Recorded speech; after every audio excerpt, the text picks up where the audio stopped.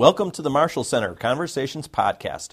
I'm your host, Public Affairs Director, James Brooks. You know that comfortable post-Cold War order that dominated European security since the collapse of the Soviet Union? Well, it's been challenged by new dynamics in what NATO and the European call the Eastern Flank, the eastern part of Europe. Russia's aggression in Ukraine, concerns among their neighbors and NATO allies, and Russia's newly published national security strategy that identifies NATO as a threat are pretty much all the elements of that changing dynamic. The Marshall Center launched a new week-long resident course called the European Security Seminar East this month. Here, mid-level and senior-level security practitioners from Europe, Eurasia, and the U.S. will work together to build a common understanding of the new security landscape in the East and will develop comprehensive strategies to address conflicts, vulnerability, and this overall disorder. Dr. Karl-Heinz Kamp, president of the German Federal Academy for Security Policy in Berlin, spoke with the 58 participants from 28 countries who are part of this resident course. To say Dr. Kamp is an expert on European security is probably an understatement. In fact, former U.S. Secretary of State Madeleine Albright selected him as one of the advisors for the NATO expert group on the new strategic concept in 2009. We had a chance to interview him for this podcast, and so here's our interview. Okay, Doctor, why don't you start with your name and your position?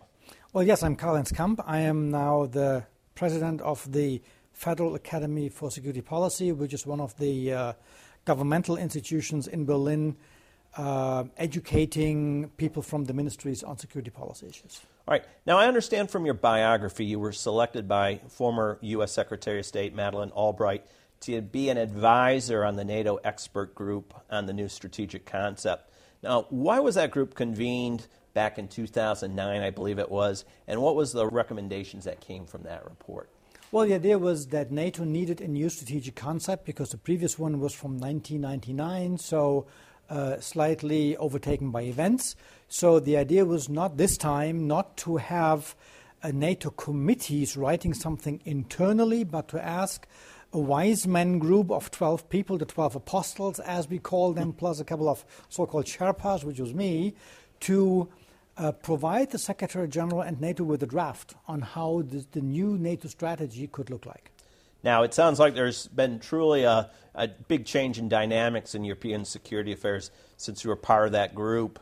Now, given hindsight is 2020, did the group underestimate Russia or any other aspect that's impacting Eastern Europe now? No, I don't think so. I mean, of course, things have fundamentally changed with regard to Russia or with regard to what's happening in the near Middle East. However, there was always a slight different view in NATO on Russia. The more eastern you come geographically, the more skeptical countries, also for historical reasons, were. The more western, on the western side, the idea prevailed that we need Russia because it's a big and important country. Right. So I think the strategic concept which came out of this report strikes the balance in its core functions of what NATO has to do, and they are still valid. So the report card is not that bad. So it's still a valid report then? It is. Well, I mean, the report was just the pre-product, so to speak, for the strategy. The strategy is the important document. And NATO has a strategy which is still valid. We start thinking now of whether or not agreeing on a new one, writing a new one, which is always a painful process in an institution of 28, 29 countries. But for the time being, it is not completely urgent because it covers, with regard to what NATO needs to do and what it's good for, I think it's still valid. Okay. Now, shifting gears a little bit. Now, you mentioned during your lecture to our participants in the European Security Seminar East resident course that the European security situation in 2014 was similar to the situation in the United States after the 9/11 attacks. Now, can you explain what you mean by that, and why are these two situations similar? Well, I'm not saying that the situations are similar. Of course, 9/11 was much more dramatic. My point is that the consequences stemming out of both situations, the need for change, the magnitude of changes we have to do in how we deal with security, they are comparable. which means after 9/11 we changed, we means the Euro-Atlantic community changed the way how it did security and against whom it provided security. Against terrorists, non-state actors, destabilization, God knows what. And now we are back to a pretty clearly defined threat or challenge or danger posed by by a newly aggressive Russia. Right, and speaking from many of the folks that were within the Department of Defense and in the intelligence organizations after 9/11, we had to rediscover new ways to work together. And I assume that's pretty much the situation now in Eastern Europe? Well, I think working together worked quite well also after 9/11. The fundamental difference is that defense after 9/11 was directed far beyond our borders. Threats coming far beyond our borders. Afghanistan is pretty much far away from Europe. Now we are back to territorial defense. We are defending our own territories again. And this is a fundamental change with regard to requirements, what you need to do this. Okay, so what's the current state of play in European security now, especially with regards to the European eastern flank that these students are studying? Well, we have actually three challenges. The first one is how to make sure that we can defend the East, or how can we provide security reassurance to our Eastern allies by demonstrating that we are willing and capable to defend them, or to deter any potential aggressor. Second, we have to provide the same level of reassurance to our southern NATO allies who have concerns with regard to threats from the south. Destabilization, terrorism, refugees, Islamists, and so on. And thirdly, we do not have the luxury to focus only on these two issues, but since we have Asia, something which is not on our screen yet, but we have developments also there which might affect us as well, which means at the end of the day, we means NATO will have to keep the 360-degree view of security policy worldwide. Okay. Now, the Marshall Center operates under a very unique German-American partnership.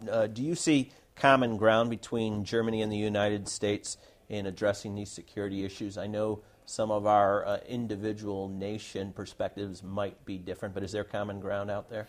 Well, I think the basics still remain that, of course, not only Germany but NATO entirely cannot do without the overarching military and political power of the U.S., which I think is going to stay regardless of the talks we have about decline and so on. On the other hand, vice versa, the profit of the U.S. of alliances, NATO and others, is to have influence. Because weapons alone do not constitute a superpower status. See it with Russia. They have thousands of nuclear weapons. They are by far not a superpower. Superpower you become by having influence, political influence, military influence, and this is what you have through alliances. So, and particularly in environments where security cannot provide it by one country alone anymore, even if it's as powerful as the US, allies provide help and they provide legitimacy for what you are doing. So that's why I think we are mutually indispensable. Great. Now, participants in this week-long resident course will be proposing recommendations for making a more secure Eastern Europe, and those recommendations are going to be presented at the Munich Security Conference next month. Do you have any expectations of what might come from this group of students or what they might propose? Well, what I hope they propose is two things in which we have a shortcoming. We means, once again, NATO. One shortcoming is we have to develop a strategy how to deal with Russia. Just to define it as an opponent is not enough, because even if it is, we need it for a host of issues where Russia, because it's a member of the UN Security Council, it is a geographically large power, it has influence, so we need it vis-a-vis Iran, we need it in the Middle East, we need it in the high north, in the Arctic. So how do we find a gap? How do we find a bridge between these requirements of defending against Russia and cooperating with Russia? And the other hope I have, or the other area where we could need help, is developing ideas on how we can administer the existing conflict.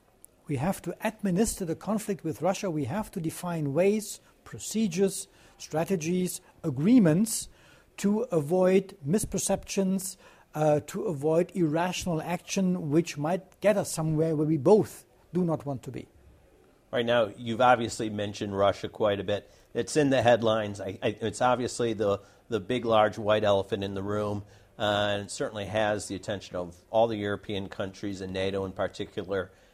Are there any other factors out there that demand attention when planning these strategies? Well, actually, Russia is the big elephant in the room because this is the topic of this week-long seminar. It is not the only one. As I said, the entire South issue, which now hurts us pretty much through almost uncontrollable amounts of refugees, is a major issue. As I was saying, probably the answer China will give on its own future might be for us as relevant as what Russia is doing right now. Not at least because, for instance, we, which means the West, is dependent on the freedom of the Malacca Strait as relevant or as much as the US and other Pacific powers are. So it is. So Russia is not the only issue, but it's one the closer you come to the East, the more focus is on Russia. Okay, so how can courses like this European Security Seminar East contribute to a more secure environment in Europe?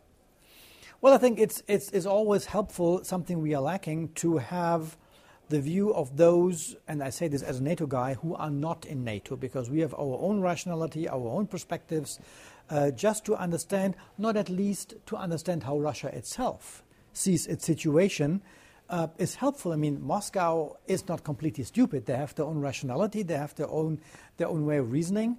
And if we want to diffuse crises, we have to have as many perspectives of local actors around. And this is why courses like these are particularly helpful. Now, where do you see Europe in 10 years? I know you told the students you didn't want to guess any further than 10 years. So I'll use 10 years. Where do you see Europe in 10 years? Next question. No, where do I see Europe in 10 years? I mean, is it going to be a better situation? Are we on an upswing? Or I think we are. Until a couple of months ago, I would have said we are in a downswing because particularly Europe is suffering from a number of not necessarily security-related issues, of overaging, of being hostile to economic and political reforms, of being self-centered, of not having a wider perspective. This has changed significantly, not at least by force, through the problems we have. So if Europe manages, and particularly the EU, manages to keep its coherence, which is a big question mark, then in 10 years I see us much better than I see us now, and I see us definitely much better than I see Russia in 10 years, because these guys are certainly on a slippery slope downwards. Now, is there any other question that I haven't asked you that you think it's really important to mention about European security? Actually, you covered from Plato to NATO everything, so no, it's not. Well, listen, I'd like to thank you for taking the time and sharing some of your thoughts today. Again, the class is going to be producing a paper or some recommendations for the Munich Security Conference. Happy to see you in Munich then. Hopefully you'll see some of your inspirations or words of wisdom in that paper. I would appreciate it. Thank you so much. Thank you. That was our interview with Dr. Karl-Heinz Kamp, the president of the German Federal Academy for Security Policy in Berlin. He spoke to our European Security Seminar East resident course earlier today. For more information on George C. Marshall European Center courses, visit our website at www.marshallcenter.org.